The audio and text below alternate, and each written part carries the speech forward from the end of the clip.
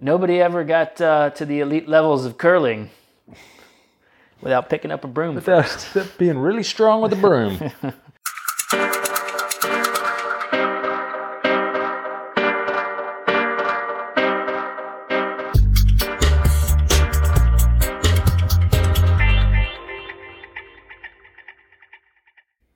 What's up, everybody? Welcome to another episode of Coaches on Couches. Bing slouches. Well, today we're going to talk about skills. Skills? Skills pay the bills, baby. Skill saw? Not a skill saw. Not a skill saw. No, there's all these like little intricate skills involved in just about any sport. And it's like really commonplace among like field sports, team sports, that stuff. Like if you're a basketball player, you work on shooting baskets a lot. It's a skill. Mm-hmm. If if you're a lineman, like you're like the way you come off the line and punch and move. It's not all fitness. I guess that's the point I'm trying to make. Yep. There are a lot of things. So within our 5 pillars coaching system that we will talk about in a second. One of the pillars is technique and sport-specific skills, because those things are like everyone focuses on fitness pretty much. Yeah, training plan, right? Yeah, but there's a whole ton of other things that you can work on and improve that also move the needle. Mm-hmm. And so today we're bringing skills to the forefront. I like it. All right. So much to it. Let's do it. We're going to do our best to keep this under, 7.5 hours? Yeah. All right, I'm Coach Dale Sanford. I am Coach Bryant Funston. We are the co-founders of BPC Performance Coaching, where we specialize in helping time-crunched athletes optimize their busy schedules so they can maximize their athletic performance. Every BPC coach is trained in our 5 pillars coaching system that has been developed over the last, wait for it, 12 years, because it's May. Through our work with athletes of all ages and ability levels, from fresh off the couch to world championship competitors.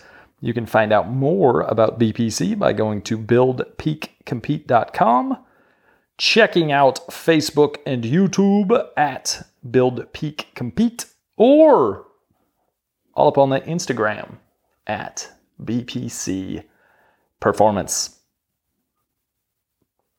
There you go. Got to change that in your your script. I did. Change it to 12. I did. I actually put it in there right before we started. This is totally off topic, but I feel like we're due for another like funny video. I know. It's been so long. I know. For those of you who the leg shaving one may have been one of our last funny ones, and that was back when I broke my hip socket. It's been a hot minute since that. We used to have a lot of time to plan out these funny videos that we thought were funny. Yeah. Anyways, we think we're really. We funny. actually don't care if you think they're funny, but we thought they were hilarious. So we have this whole list of ideas of all these funny videos that we want to do. Surprise feed zone. Yeah, the surprise feed zone is. If you're interested 1. in the surprise feed zone, let us know. Especially if you own one of those like Borat bikinis. 2. Unless you own 2. No, I'm not borrowing it. No. I'm not asking to borrow one. No. All right, skills. All right, moving on.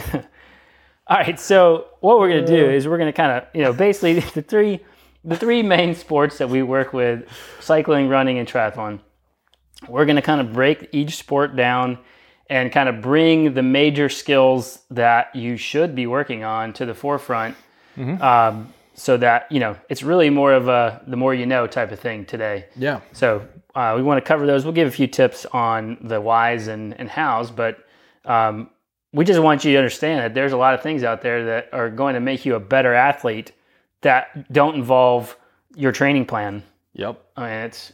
Oh, exactly. There's so much of this. And I was actually just having a conversation on a group ride that we did with people who, if you're not familiar with how to ride in a group, you can have a really big engine. You can have done all the training you want. But if you don't know how to ride efficiently in a group, you're not going to overpower a fast group. and you may get spit out the back just because of that. So let's just let's dive into it. Let's start with cycling. Cycling, bam. Since it's our Yep. Our forte here. It is. Yeah, I mean, pack riding in general, pack riding skills, like moving around in a pack. Yeah, for those that want to race, especially anyone that's racing, moving in a pack. I did Joe Martin one year, big field, 100 plus people, and I swear it took me an hour to get to the front of the race, just because I wasn't as confident as I should be in navigating through a pack. But that's a skill in itself. So like some tips there. Keep your elbows out. You know, when you're in a group, aerodynamics is not going to make a big difference. You're in a group, you're in a draft.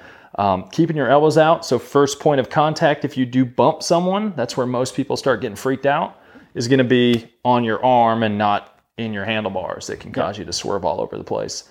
And another big one for me was when I finally, I'd gotten so used to like drafting, which we'll talk about drafting here in a second, but being right behind someone.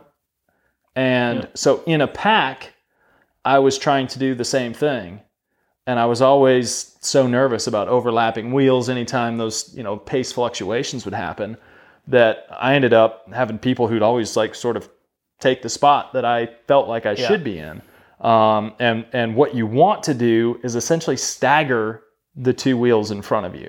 So you're going to have people in front of you. If you place your wheel in between those two, now if there's a swerve, they're going to hit each other. They can't clip your wheel. If there's a slowdown, you're not going to. Well, they could, yes, but it's less likely. But if there's a slowdown, you now have a buffer. That tire is not coming straight into your front wheel, and instead you've got a buffer. Your tire can go in between as you react and slow down. So always going to be risk, but just those two things there, I have found make a big difference in being able to be confident in a pack, but also fill gaps in a pack. I think that one of the big skills that I've learned over the years about pack riding is knowing who to be behind and who not to be behind. Yep. And so, generally speaking, if you do group rides and races and stuff, you tend to learn who the strong people are. And you can kind of pick some people out that like, okay, if there's a gap forming and so-and-so's in front of you, don't sweat it because they're going to close it. Like they'll do the work for you. Like, so you just kind of learn the people and you learn who to be behind and who not to be behind. It's a skill. Like it's just, it takes a little time. It takes a little practice. All of these things are impossible to practice unless you're racing or riding. Unless you're out there doing it. Riding group ride. You got to be out there doing it. And then be active about actually doing that when you're on a ride. Like, I'm going to focus on this. Like, I'm going to put myself in that position. Another time moving up in a pack, especially in a race situation, before corners. So right before turns, the pack tends to, swing wide, whichever side of the road it may be on, and starts to line up a little bit more as people set up for the turn. That's a great time to be able to move up some places. Yeah. Going back to positioning yourself, it's always, I've always found it's way, it's always way easier to kind of stay in the group if you're like in the first 10 wheels versus like the back 10 wheels. Because if any of those pace fluctuations happen, it like amplifies on its way back. And that's where you kind of get in that yo-yo effect. So if you're not like the strongest person at like the spike and recover type efforts, you're going to do yourself a disservice by being on the back of the group. So, it's one thing if you're in a really, really strong, smooth, pro 1-2 group, you can kind of float the further back, parts of the race, but in most group rides and smaller races and stuff like that, hillier races, you're going to be so much better off being closer to the front than closer to the back. Yeah, so that's essentially our second major point, positioning at key times, I like to say. If you know a hill's coming up, you want to be near the front. If you know there's a time where a breakaway is likely to form, you want to be near the front. If you're getting to a twisty part of the course, All of those things are going to cause that pack to compress, that accordion effect to happen. Yep. And the further up you are, the better off you're going to be. If you're on the back, you're going to be feeling like the race, like the pace is impossible and wondering how the heck they're going so hard at the front and fast. When really you're probably working harder. You're having to slow up more. You're having greater speed differentials. You're having to sprint for longer to get back into the group. Yep. And then you're probably grabbing brakes again right as the next little hill hits or the next corner hits. And now you're losing all that speed you just worked so hard to build, and you're repeating that. So the more technical a course is, right away I know, especially like crit racing, I know the more turns, the more technical, put yourself at the front, and it's a skill to stay there. Yeah. I mean, that's like we look at power files and race files and stuff like that all the time. And it happens all the time that we have an athlete that has the physical ability to like stay in a race, be at the front of a race and, even possibly podium or win a race with the fitness they have in the category they're in or whatever. Yep. They just don't have the skill yet to position themselves in the right spot. And so they end up having to work harder than everyone else. And then they end up inevitably either popping late in the race or making some dumb decisions, and you overwork, and then you're toast. You got no fitness for the end. Yep. And let's be honest, if you're at the back of the pack when a breakaway goes, see ya. It's race over just because of where you were at. Yeah.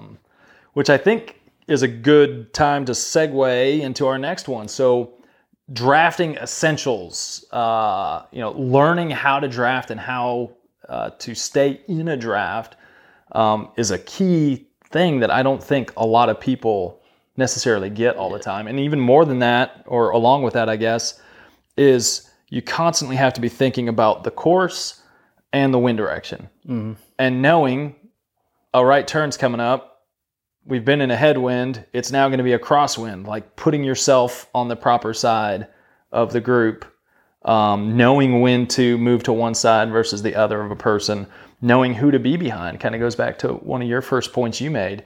Don't be behind the tiniest person in the group.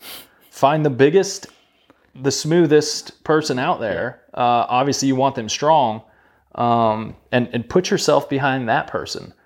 Don't be afraid to move, use that moving in a pack to get behind the best person to be behind. If you're able to save 5%, that's extra power you're going to have later on when it matters. So that's what racing is, right? Bike racing. That's what bike racing is essentially making the race as easy as possible on you until the moment where you feel it's the winning moment, whether that's at the end or, whatever in the middle or from the gun.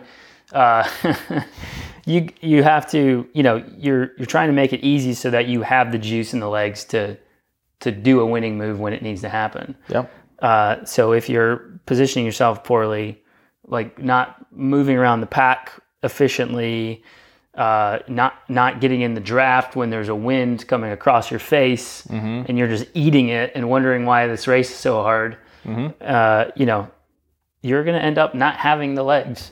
Yeah. At any point in time during, like in a race, at any point in time, I know which direction the wind's coming from.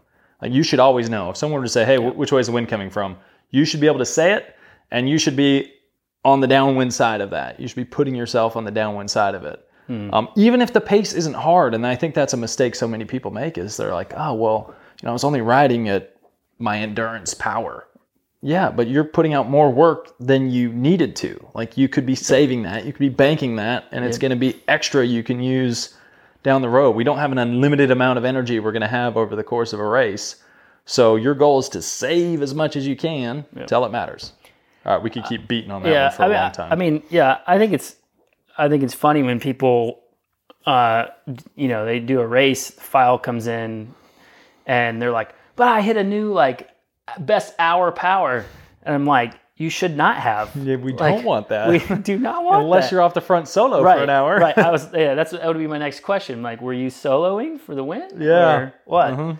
Or time trial, or that's one thing, but if if you're hitting your best hour power and you're finishing mid-pack, you're wasting a lot of juice. Oh yeah, for sure. No, I had, like, speaking of file, I was in the same race as an athlete of mine, and there was one spot on the course, it was a crit race, so it was happening every 2 minutes or so, that he was getting caught trying to move up in the wind, and I was staying in a draft on the downwind side. And there's times where I was looking at his video where we're like moving same speed. He's in the wind. I'm in the draft in this big crosswind section. He's pushing like 500 watts and I'm pushing like 300 watts. Yeah. Massive, massive difference. That's a big match. 500 watts is a match for pretty much every person out there. Yeah. Minus the super high end folks. Whereas 300, it's a lot of power, but it's much more in the realm of you can repeat that for a lot of folks. So, and that was just a drafting thing. Like, he should have been drafting. His movement in a pack was poor. His positioning in a pack was poor. Like, all of these things caused him to get popped when he could have been doing the effort I was and been fine. Like, he could handle the numbers that I was doing. Yeah. I was just putting myself in a better position. So that's something we worked on in the next race. He stayed with the whole time. Like, he was able to help animate and help do stuff later on because of that. So it's huge. It's massive. Yeah. All right, we beat that horse. We did. All right, so this kind of moves into, I think this is a good time to move into pace line efficiency. So a lot of times, group rides, we'll start going into pace lines. If you're not familiar with what that is, it's a way you kind of rotate and share the workload in a group. But it happens a lot in races if you find yourself in a breakaway or possibly chasing a breakaway. And being efficient in a pace line is huge. So kind of my keys there, kind of goes back to drafting essentials. You want to make sure you're behind. I always make sure I'm behind the biggest, the smoothest, and ideally the slowest. Yeah, you want to be, You don't want to be behind the person who's feeling the best because they're going to be pulling through too hard, which is going to cause you to have to surge. You don't want that person to be behind you because they're going to be pulling through too hard. You're going to have to surge to get back on the wheel. Yeah. But if you can find someone who's going to provide a good draft. If you get 2 weak sauces, get between them. Sandwich yourself. Smooth weak sauces? We call this a sauce sandwich. Yeah. A weak sauce sandwich. But you'll be... It's amazing the difference that decreasing your amount of time that you spend in the wind because you're able to get around that person quicker, and the fact that you're getting a good draft, but also the fact that they're kind of pulling through slow allows you to come around them a little faster. It's like all those things helps you decrease your workload in the group relative to what everyone else is. And that's what you need to be thinking about. Like, how can I be doing the least amount of work or equal to the person doing the least while still helping this group succeed if you feel like you have a chance to win from it? So those are kind of my keys. Did I miss anything? No, that's pretty good. How about number pinning? This one's huge. This is probably why a lot of people don't race bikes. That is a skill. It's kind of a skill. It is a skill. First off, don't put it upside down. Nope, that's a rookie move. That's a rookie move. Also, don't turn it into a parachute. Yeah. Some races don't like that, although I've never seen an official say that it's not allowed. But crumbling your race number so that it's not like the hard flappy. I've had maybe a couple say that they don't not to do it. Don't do it next time. And then I did it anyway. You can't fold your numbers under. At least in the USA Cycling stuff, you can't make them smaller. Pro tip: so long as you don't care about stickiness on your kits, the 3M spray. Don't go with the super strong. Don't go with the super strong. 45? Something like that. It's a lower strength one. If you get too strong, you'll have that stuff on your skin. The jersey. Funny story. One of our good buddies, we went and raced in Chattanooga, first time using the spray, and he had on like the summer jersey. It was a cold race too, but that's all he had. So it was very thin in spots, and his number, we loaded it up with the strong spray, and it stuck to his skin. He went to take his jersey off, and he couldn't get it off his skin because it had soaked through. So be careful with that. Don't over apply. But that just helps it actually helps if you're solo by yourself. It can kind of make it easier because you can stick it on you and then take your jersey off and then pin it if you're really trying to get a good tight pin job there. How many pins do you usually use? Oh man, is that a debate? Well, each corner, and then I like one in the middle of each. So I'll like do an one 8-pinner. Yeah, I'm usually 8, and then if I just can't get it right without using the spray, I'll put a dead center pin right in the middle of the. Whoa! Yeah. Bold. Yeah, you got to keep it from flapping. The dead center. Yeah. So Dale's a 9-pinner. I sometimes. White weenies across the world are cursing you right now. Number pinning. So there we go. All right, what else we got? Attacking, attacking, sprinting, accelerating in general. There is a timing element to all of it, which is a huge skill. That is definitely a skill. But also we're borderlining technique here. Yeah. Because there's obviously technique involved in attacking, sprinting, accelerating, but the skill of it is very much the timing. Very much so. Yep. And positioning. It kind of goes back to positioning as well. If you're that guy who attacks from the front, don't do it. Poor idea. Don't do it. And if you're going to attack from the front, it's not an attack. Yeah, the skill there is the slow roll. Yeah, the slow roll. Where you pretend like you're not doing anything and just slowly try to motor away. Yeah. Anytime you get out of the saddle, it makes people freak out. And everyone's like, oh my God, oh my God, oh my God. But if you do like the unassuming slow roll, the low cadence slow roll, like maybe they'll just let me roll away for a little while. I've actually had that work before. Yeah, me too. It doesn't work very often, but so our keys, or at least my key here for when you're attacking, it's not the sprint finish. So let's separate these two. But if you're trying to get into a breakaway, you want to decrease the surge you need. You want it to be as minimal as possible.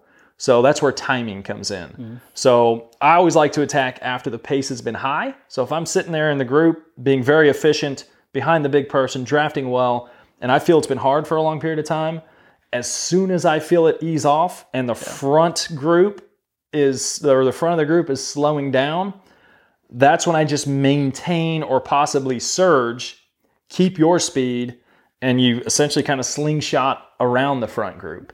It allows you to not have to hit that big sprint power that's going to impact your ability to then sustain power, because you got to be thinking about both. So if you can keep that peak wattage lower, you're going to have more success sustaining afterwards.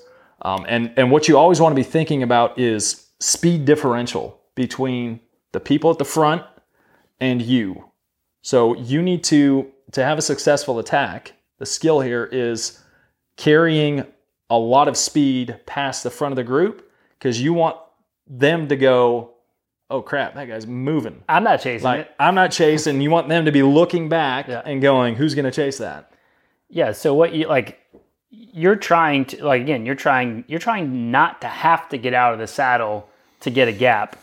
And so I do the same thing most of the time, and it's usually I'll start about 10 wheels back and then gain some momentum up to about 3, and then I'll then just put it based like the old Cancellara seated sprint, to get the old slingshot.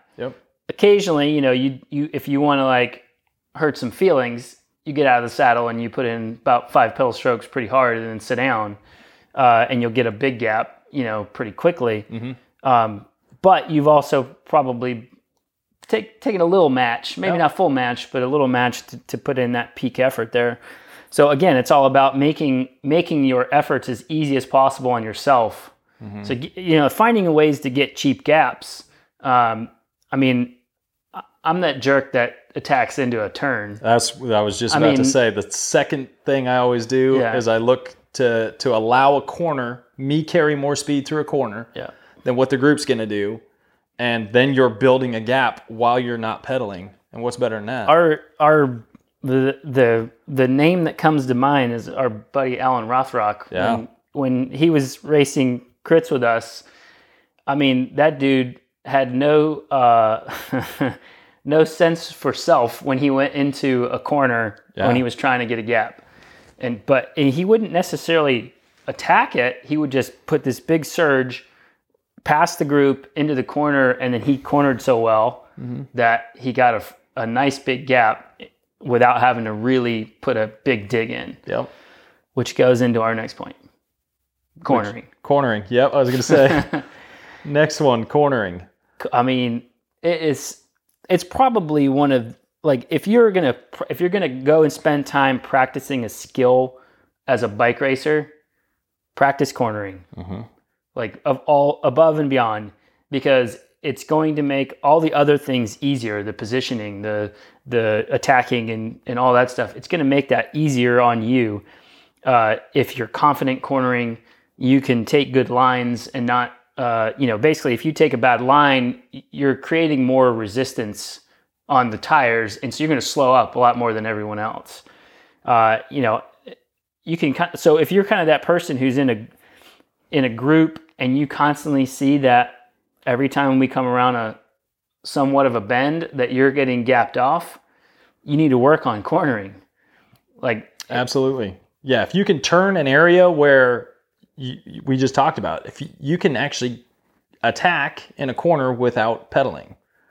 So if you're on the opposite end of that, if you're so bad at cornering that you're causing gaps, you're allowing gaps to open, you're allowing the group to essentially attack you, which means now you have to respond to the gap you've opened. We call it reverse attacking. Yeah. So if you're great at reverse attacking, you now have to sprint to get back up to the group. And each time you do that, that's a surge. That's a match. That's something that has no impact on you animating the race. It's just you making things harder on yourself. Yeah. So you gotta get good at cornering. And it happens in every corner. If you're gonna race crits, you better corner. If you're gonna race road races, you better learn to corner, because if you're having to literally put out a sprint style effort to stay on a group at every turn, you're not gonna have the legs to go when it really matters. Nope. And those were just because you made it harder on yourself. Well, and then you're going to question your fitness. You're going to question your training plan. You're going to question all those things when really it's a skill that you're just not good at and you need to improve it. Absolutely. Which goes into our next one, descending. Cornering, descending. Usually descents have corners. I'm not going to lie. Which is why it's a skill. I could probably use a little work on descending. We just don't get to do it much. So anytime we get out on an actual climb, like, if we could go up and down it maybe 5 or 6 times, I'd get pretty comfortable doing it, but we just don't get to enough. And that's just part of it. Memphis doesn't have good descents. No. Fun fact. Memphis is not the mecca for descent training. Yeah, I mean, so it is definitely a skill, and you build, with any skill, you get better at it, you build confidence, you test yourself a little bit more, you build confidence. Ask Richie Port whether or not descending is a skill. Yes. Yeah. I mean, look at the guys in the pro peloton who are the best at it. They win a race because of their descending skill. They'll attack at the very top. They leave the group, and everyone's trying to stay with them, but they can't because these people are so skilled at descending. 1 second every corner. Yeah. Yep. I mean, and that's the kind of time gaps you can get if you're really good at it. You just soak up time every corner. And sometimes it's can't do super tuck anymore. No super tucking. But unless you're in the race lead. If you're the overall race leader, I think they'll it's showing they turn a blind eye. Is that true? That's a side story. Anyway, okay. Yeah, so descending, huge. It's a huge skill. It's probably the most nerve-wracking one of all the skills. If you want to see some pretty crazy stuff, check out Brian Safa. If you look him up on the old Instagram and YouTube, pretty intense descending videos. Whatever you do, just don't think about your tire popping. Yeah, that's not going to help. Just put that out of your brain. Yeah. You can't. Don't Google Jens Voigt downhill wreck. Don't do that. Don't Google any downhill wrecks. Yeah. All right, moving on. This is getting long. Yeah, so last one that actually does make a difference, and we could do an entire podcast on it, and we might, is pack manipulation. This is where the Oscars meet. I was going to say, this is the other side of the library from how to win friends and influence. This is the influence people part. Yeah. this is where you put on your acting skills, and it's basically the skill of getting other people to do what you want them to do in the group, in hopes that they are going to do more work than you, or do the work for you and make it easier on yourself. Yep. So examples would be when a gap opens, you get behind you're behind somebody and you're like, get it. And you basically try to pump them up. Close it. Yeah, and you get their brain working. You get that that fight or flight response going, and they'll close that gap for you. Or they'll get it very close. Oh yeah, or they'll get close enough where you didn't have to do the majority of the work. Then just say thanks as you drop them. Yeah. And then there's things like you get in a group with really strong people, and you're like, hey guys, I'm just happy to be here. Like, or I don't speak English. Yeah, yeah. Or like, I'm cramping. You do the old, I'm cramping. But you're not really cramping. I mean, or start breathing hard. Like you can just breathe really hard, and people poker will face, assume. man. Or if you want to skip a pull, go pretend like you're fussing around with getting food open. Yeah, I mean, it's a huge. It is such a skill, and it can play so heavily on how much you actually, like how much work you have to actually do in a race. And it's all about making it as easy on yourself as possible. And if you can convince other people to do the work for you in your place. Michael Poole put this well, and it was eat off everyone else's plate before you eat off yours. Yeah, exactly. So get them to do as much, burn up all their energy without you having to. One thing I love to do is when I'm in a group. Are we giving away too many secrets here? I think we might be. This is bad for This is one of my favorites, though. Tuesday Night Hammerfest. This could be. This is my favorite. It's when I'm in the pack, I'm looking like, hey, the people in front of me, would that be a favorable breakaway? And if so, before the next corner, I'll just sit up and let that group roll away. So now they've gotten a gap without doing anything. And now it's a matter of, okay, either the people behind are going to have to burn a match to get up there, or the break's going to be established and they're going to have to work a lot harder later on. But just knowing when to sit up and open a gap can be a way to manipulate others into burning matches that you don't have to. Yeah, that's definitely falls into Pack Ninja. The ninja move. Yeah. That's black belt. That's a black belt in Pack Ninja. Yeah. All right, so we've pretty much covered a lot in cycling.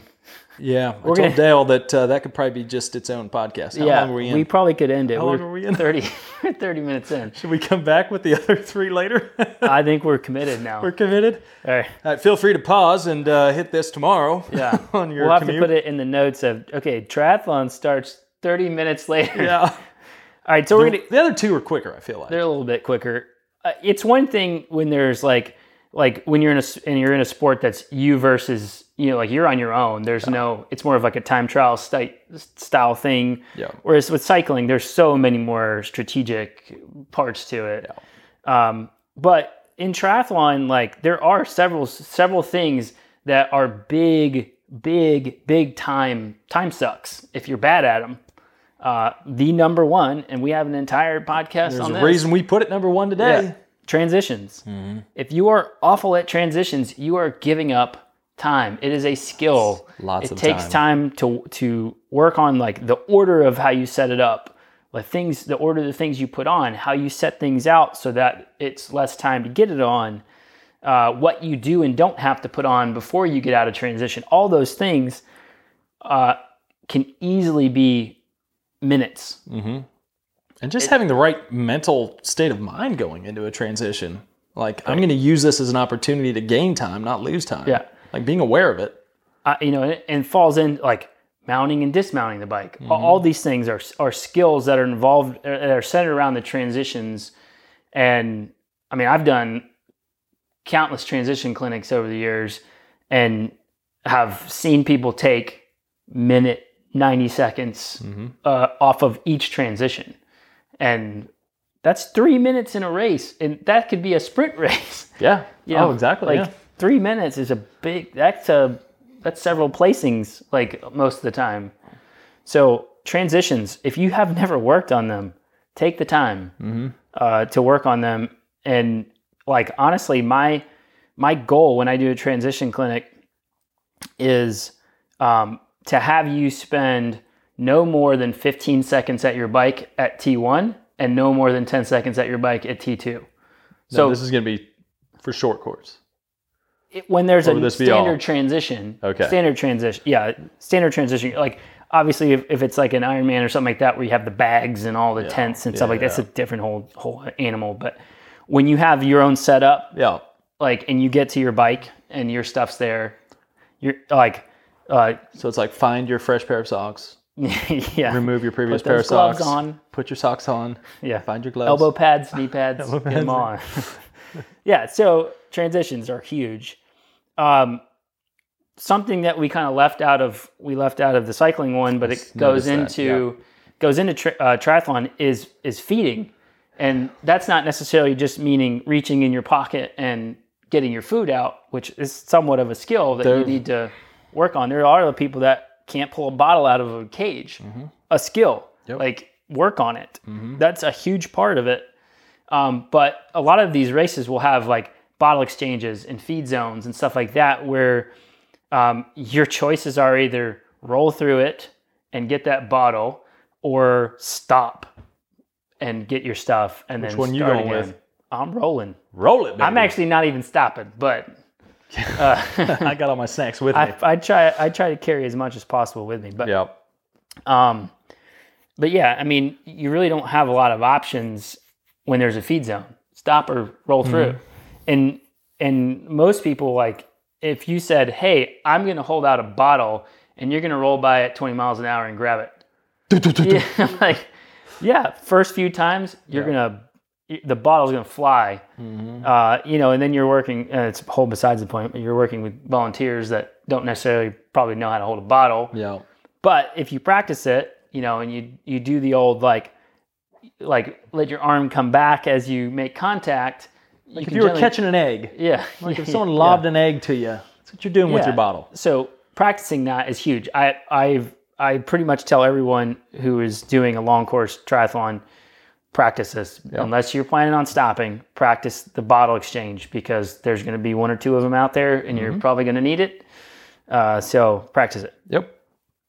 I mean, let's break down the swim stuff. Swim stuff is the majority, I would say, other than transitions.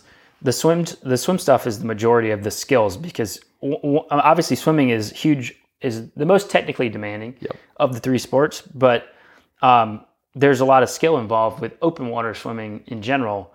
One of which is just getting your wetsuit on and off. Like it literally takes me almost 20 minutes to get my wetsuit on and like where I want it so that it doesn't feel restrictive. It's the right size and all that stuff. But literally, if you don't get that thing up high enough, you're basically going to be doing a resistance training workout during your swim. Because you're trying to pull the suit to where it should be the whole time. If the armpit is resistive, every time you reach for the swim, you're going to get resistance, like a resistance band. And then your shoulders are going to blow to bits. I've had it happen. It sucks. I mean, it's terrible.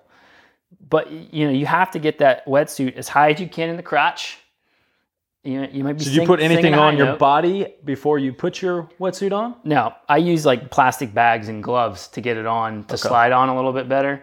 And you don't want to grab a wetsuit with your fingernails. You'll go right through it. So some of them come with these gloves. Some people just use plastic bags to like have something over their fingers. Don't ever grab it with like try to pinch it with your fingernails. But getting it up as high as you can in the crotch and in the armpits. And then up on top of the shoulder, like getting the neckline as close as you can to your neck. If the back of your wetsuit is like 2.5 feet wide, and it won't zip on its own, it's not on right. Those things are made to like, when you have it on right, the zipper is usually no more than like 5 inches apart at the top. So you should be able to zip it yourself. So get it higher. Yeah, get it as high as you can. Getting it off is another story. I use like Tri-Slide. It's a product you spray on the arms, the bottoms of the arms and the lower legs, so that when you do take it off, it just kind of like slips off. It's kind of a silicone based like lubricant. And you can put it around your neck and stuff like that. but practicing getting it on, practicing getting it off. Don't you dare go to race day and have that be the first time that you put that wetsuit on. It's a horrible idea. Yep. Same with feeding. Don't have it be the first time you're trying new food. Right. So while you're in the water, sighting is a massive skill because otherwise you're going to swim like a zigzag, or you might just swim off course altogether.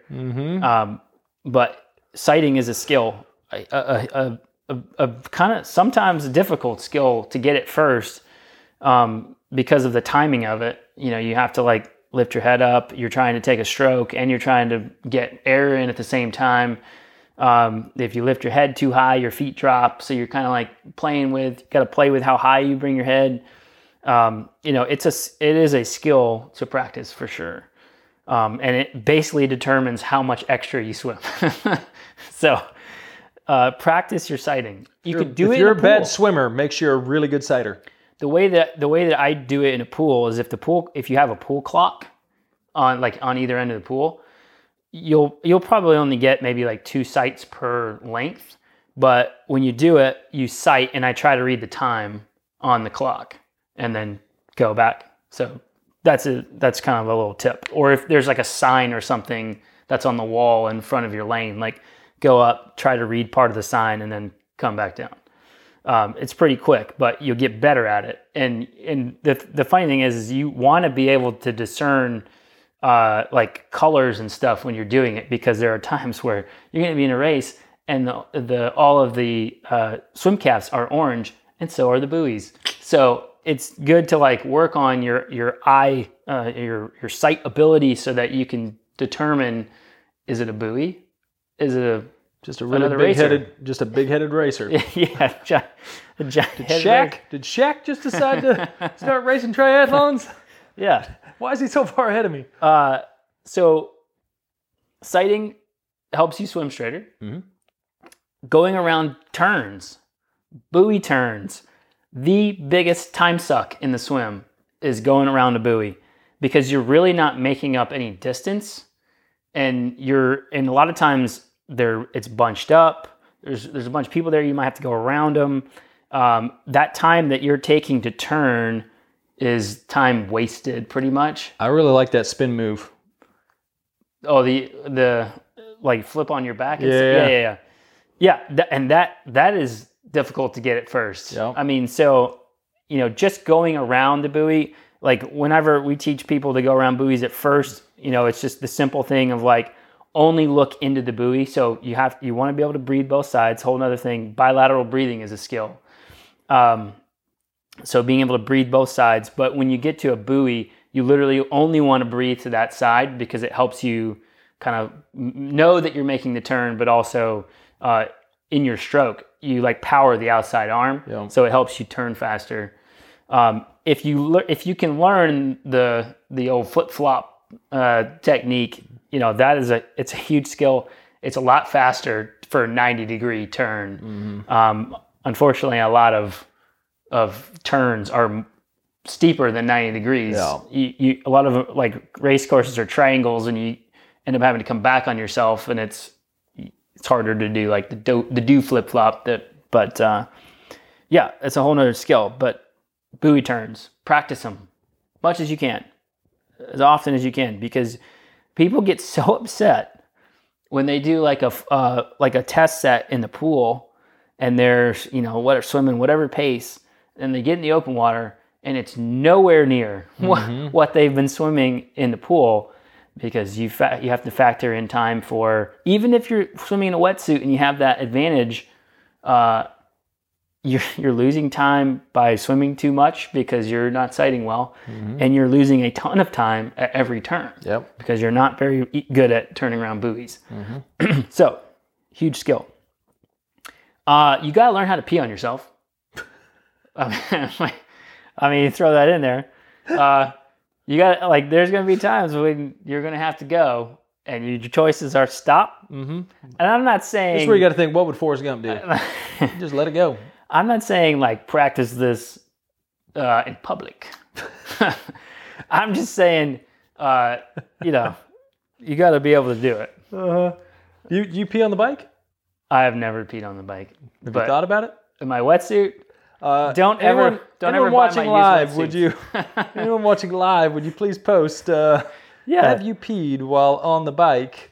Yeah, if you've ever peed on yourself on the bike, Post in the comments. the skill in that is just knowing which bottle to pull from, so you don't squirt yourself with Gatorade or with sports drink versus plain water.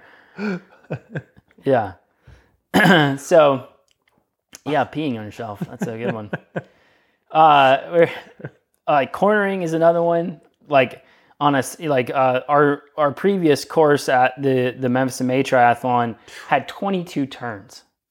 So again, people get really upset when they know they're capable of doing 20 miles an hour and they end up riding 18 because they had to slow down for 22 turns. Mm-hmm. So if you know how to corner those and keep your speed up, you're going to be faster overall. It's Definitely. a skill. Definite skill. Free speed. Yeah. Flat changing for long course triathlon, bike racing, you might have a wheel truck or something like that. You might go to the pits and you got to change a wheel. You got to be able to change a wheel. But in long course, you have to be able to change your own flat. I mean, any triathlon, you have to be able to change your own flat tire. Mm-hmm. So, do you have a distance that you will take a flat kit versus not? I don't take a flat kit for anything under a half iron. Yeah, I'll take one for a half iron, but I generally know that if I flat, it's done. It's over. Yep. For me, anyways. I'll still finish, but mentally, I'd check out. Yep. But for Olympic or shorter, I don't even bring one. And it bit me 2 years ago at Nationals. I flatted a mile from transition, and I'm like, well, I could walk it in, but I'm like, well, I had another race the next day. I did sprint the next day. I was like, I'll just save the legs, but I didn't have anything to change it with. I didn't bring a flat kit. Yeah, I'm a weight weenie when it comes to the short course. Oh, I'm with you. Yeah, so changing flat. Going back to the swim, drafting. Drafting is a huge advantage in the water, but you have to know how to do it. Yeah, put your face right at the feet. Yeah, get right where they're like flicking your nose with their toes. Yeah. We call it nose to toes. Yeah. Basically, with drafting, your best bet is to kind of be offset to somebody. Because if you ever look at a boat in the water, right, the wake goes out into the side. And so if you're kind of just offset to one side, you're going to get a better draft than if you're like in the bubbles of where they're actually kicking and propelling the water backwards so they can go forward. It's actually one of the worst places to be. So get off people's toes and get over to the side where their wake is, and so that it helps you kind of like pull you along. So nose to toes is a no-goes. Yeah, exactly. Whatever. Again, most of these skills are in the swim. Dolphin diving is another skill. Like when the water's too deep to run, but really not shallow. It's shallow enough that you're really swimming. You can get propulsion off the bottom. And so basically, you can basically do dolphin dive, or it kind of looks like a butterfly stroke, where you're pushing off the bottom, and you can make some good ground that way without spending a lot of energy. Also useful for like if you're in an ocean swim, useful for getting under waves when you're going out trying to get out past a break, and that sort of thing. But it is a skill. Should we just Google David Hasselhoff? Yeah. Just Google the Hoff dolphin dives, and you'll get just a rundown on how to do it. I actually I've had a couple of really bad dolphin dives in races, and contacted the bottom of the ocean. Sandpaper on your nose? Yeah, it was bad. I didn't practice it quite that much, but it looked really cool. Pros do it, so you went for it. I went for it. You went all in. And I got, You did more swan dive than dolphin dive, huh? Absolutely. And then this last little skill is just it goes for every sport. It's pacing. Pacing is a skill. We got people that you get somebody early on that's done long course. You tell them to go pace a mile, and they have no idea how to pace a mile. It's just a skill. You have to do it. You have to get the feel for it. And then you just have to work on it. It's like we throw it into the category of effort regulation, because it's not like pacing. You think of, everyone wants to say like, well, I'm holding 8-minute miles for this long and whatnot. but it also has to do with your putting out more and less effort when the course is harder or easier. Yep. So learning, basically, our elevator speech is push the course harder when it's harder, take the recovery when it's easier. Yep. That's how you gain the most time. Like if you look at a pro, look at like the pro time trials and stuff like that, or even in the like the pro, like some of the more recent pro triathlon races, these guys are in a headwind. Oh, they're just drilling themselves. Yep. And they're not going that fast compared to what they did in the tail, but their power and everything is just so much higher. They're drilling it, because that's when they're going to gain the most time, when it's the hardest, and a lot of people get mentally defeated because they're not moving as fast. That's when you push. That's when you're going to gain the most time. So pacing, effort regulation, huge skill. We did have one come in. Our buddy Liddell says that you only pee on yourself in long course races. I say nay. You got to go. You got to go. Again, I'm assuming Liddell's saying on the bike and not, I mean, I guess like in the water when you get ready to start. Hey, the swim is all. That's fair game. That's fair game. When you're in water, Yeah. whether you have a wetsuit on or not, I mean, this is maybe an offshoot, but if you ever see somebody that's kind of walked away from everyone else and they're just standing there gazing at the sun, Loners. yeah, he's peeing. They're peeing on themselves. Like, yeah. All right, so we'll jump into running here. We've covered kind of a lot of this same stuff, Yeah, but there some are of a this few. carries over. There are a few things that carry over. Again, some of this we're trying to stay out of like the realm of technique, because technique is a whole other animal. Like practicing movements and stuff like that. Yes, it's a skill, but we're trying to stay away from technique. We're trying to think of these other More strategic based stuff right now. something that's not necessarily movement efficiency as much as it is things that are going to affect your race that you kind of have to think through and work on. Yep. Okay, so with running, there is a skill of running tangents and running around curves, running around like the turnaround markers. A lot of times the races these days, you're going to have turnarounds. And so you're just running around a cone. And so there's a lot of ways you can do it, but you can easily lose a few seconds here and there at every turnaround if you don't know how to run it correctly. If you're doing a race on a track, if you can't run a curve, and the term that I used to throw around a lot of times back in the day when I was working more with track athletes is a unilateral track, basically. And so basically you're running on a curve, you're going to run more foot over foot with kind of an inside lean because you're centrifugal force, blah blah blah. So if you haven't learned how to run a curve, you're going to end up losing a lot of speed because you're going to be putting so much force on the outside leg. You're going to basically, that, not that the leg's going to blow up, but you're not putting force in the right direction all the time. Yep. Running tangents on a road course. So like open road course, you might get dual lanes. When you're running, if there's a turn, cutting out the inside of that turn is a huge time savings. Why anybody would go and do the big arc around the edge of the turn, maybe if they're like going to high five their buddy or take that beer little hand up. Yeah, beer hand up or something like that. But like you can cut the inside of every curve, and generally when they measure a road course, if they're doing a certified measurement, the measuring people are gonna measure tangents. Yep. And they're gonna cut They're doing off shortest line. Yeah, shortest line through every turn. So when you get to the end and you complain that this certified road course is a tenth too long, It's not. it's not. It's not too long. You ran too far. So running tangents is is a skill, a pretty easy skill to master if you just think about what's the shortest distance through this turn. And no, I should not be weaving back and forth through people. So, in trail running, there actually is a lot of skill to trail running, and we talked about hill running in a podcast a while back, before we had all the fancy lights and stuff like that. But we talked about hill running specifically and the technique of hill running up and down.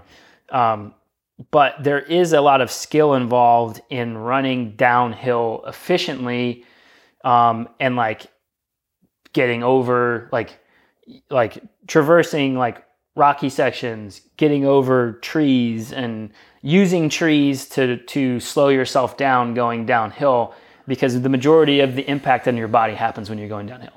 I've said that a million times. People still worry about running uphill. It's all on the downhills. So if you can slow yourself down a little bit and reduce the impact on the downhills, your muscles aren't going to break down quite as fast. So there is some skill involved in like, hey, I'm going down the hill. I can grab onto this tree to slow myself down. I don't need to jump off this rock. I'm feeling pretty good. I don't necessarily need to parkour this rock and hardcore parkour, and baby. put a big, Unless there's a camera. It's a It's a photo op. Yeah, but there is a lot of skill into how to get down, choosing lines and stuff like that, when you're trail running to make the race a little bit easier on yourself. We talked about pacing and effort regulation. That's a huge one. I mean, that's just the skill. Yeah. The skill in running, as far as running is involved. And then just like fueling in general. I think it goes for all three of the main sports. There's a lot of areas of feeding, whether it's getting a feed from a feed zone, whether it's getting your food out of your pockets or out of your, look, when I started cycling, alligator arms, I could not reach in a back pocket. Like I had no mobility in my shoulders. And so I had to like stick my gels around my pant leg so that I could actually have something to eat. But eating is a skill, getting the food wrapper back in. And then there's also kind of a skill as far as like training your gut. I was gonna fire that one out there. Yeah. We have had people over the years like, I just can't eat. Like, well, you need to try and you need to work on it. And there are ways to train your gut to handle more food, different makeups of food and stuff like that. It does come around. If you don't believe us, just Google Coney Island hot dog eating competition. Yeah. You can train your gut. There are a lot of people out there in the ultra endurance world who eat some crazy, not just crazy stuff when they run, but amounts, like amounts of food that you wouldn't think would be tolerable or digest And it's not that they could do it like right away. They had to work on it. They had to train their body, and then you also learn that there are certain things that you can't eat, like when you're at different intensity levels. So like there is a skill involved in the trial and error of figuring out what you can eat, how much you can eat, and like in the realm of what you need as well. Yep. When to eat it. Yeah. So it's fueling. It's the fourth sport, but it's a massive skill. What did we miss? Anything? We miss anything? We thought we got most of it, but what did we miss? If there's something we missed, you can shoot it to us. Post it up. Coach or couch. At Build, Pete, Compete. Yeah. Or post up in the comments if you're watching on the Book of Faces. Our Coach Casey. Oh, yeah? Yeah, our dietitian threw in a comment just now about actually chewing and breathing hard at the same time. I can't do that. Yeah, we gotta work on it. Got a bad nostril over here. So chewing and like one part of that is learning when not to put the food in your mouth. Yes. I'm about to go up a hill. Yeah. Chewing and breathing hard is a skill, and it goes along the same line as like being able to drink and then like get your breath back. Yeah. So like, I mean, I always tell people, take bigger gulps of fluid. You got to train yourself to do it. It's a skill. Bigger gulps of fluid, and then take a big exhale afterwards, because that helps start the process of getting a big inhale, and kind of like buffers against that maybe like 1 second where you weren't breathing at all because you were actually trying to take a drink. But it's a skill. Mm-hmm. I mean, there's some... Yeah, and if possible, it's easier for cycling, really, where decrease your intensity, take advantage of decreases in intensity to use that as a time for feeling. When your heart rate's lower, your breathing rate's lower. Yeah. And I do think there are a lot of people that don't ever work on these skills because they're afraid to be bad at them. Like transitions and all that stuff. You can practice this stuff on your own time. Yeah. We didn't even get into bike handling in general. Yeah. You could... yeah. Everyone wants to be that person doing the one-arm wheelie up the climb, but you probably want to, you got to practice it. It's just, you can do all this stuff on your own. Obviously, some of this stuff can easily be worked with a trained eye. Have a coach help you, watch you, help you work on this stuff, but it takes time. It takes practice. Yep. I mean, nobody ever got to the elite levels of curling without picking up a broom. Without being really strong with a broom. All right. I think that's all we got today. Last thing, if you have any topics for future podcasts, we'll bring more podcasts to you if you give us topics. Yeah, it is a lot of work. It's a lot of work to come up with these ideas. A lot of brain strain. Yeah. So if you got topics, shoot them to us. Coach or couch, or message us on Facebook, whatever. Pretty easy to find. Yeah. All right. Appreciate everyone hanging out, listening, watching. We'll catch you guys next time. Adios.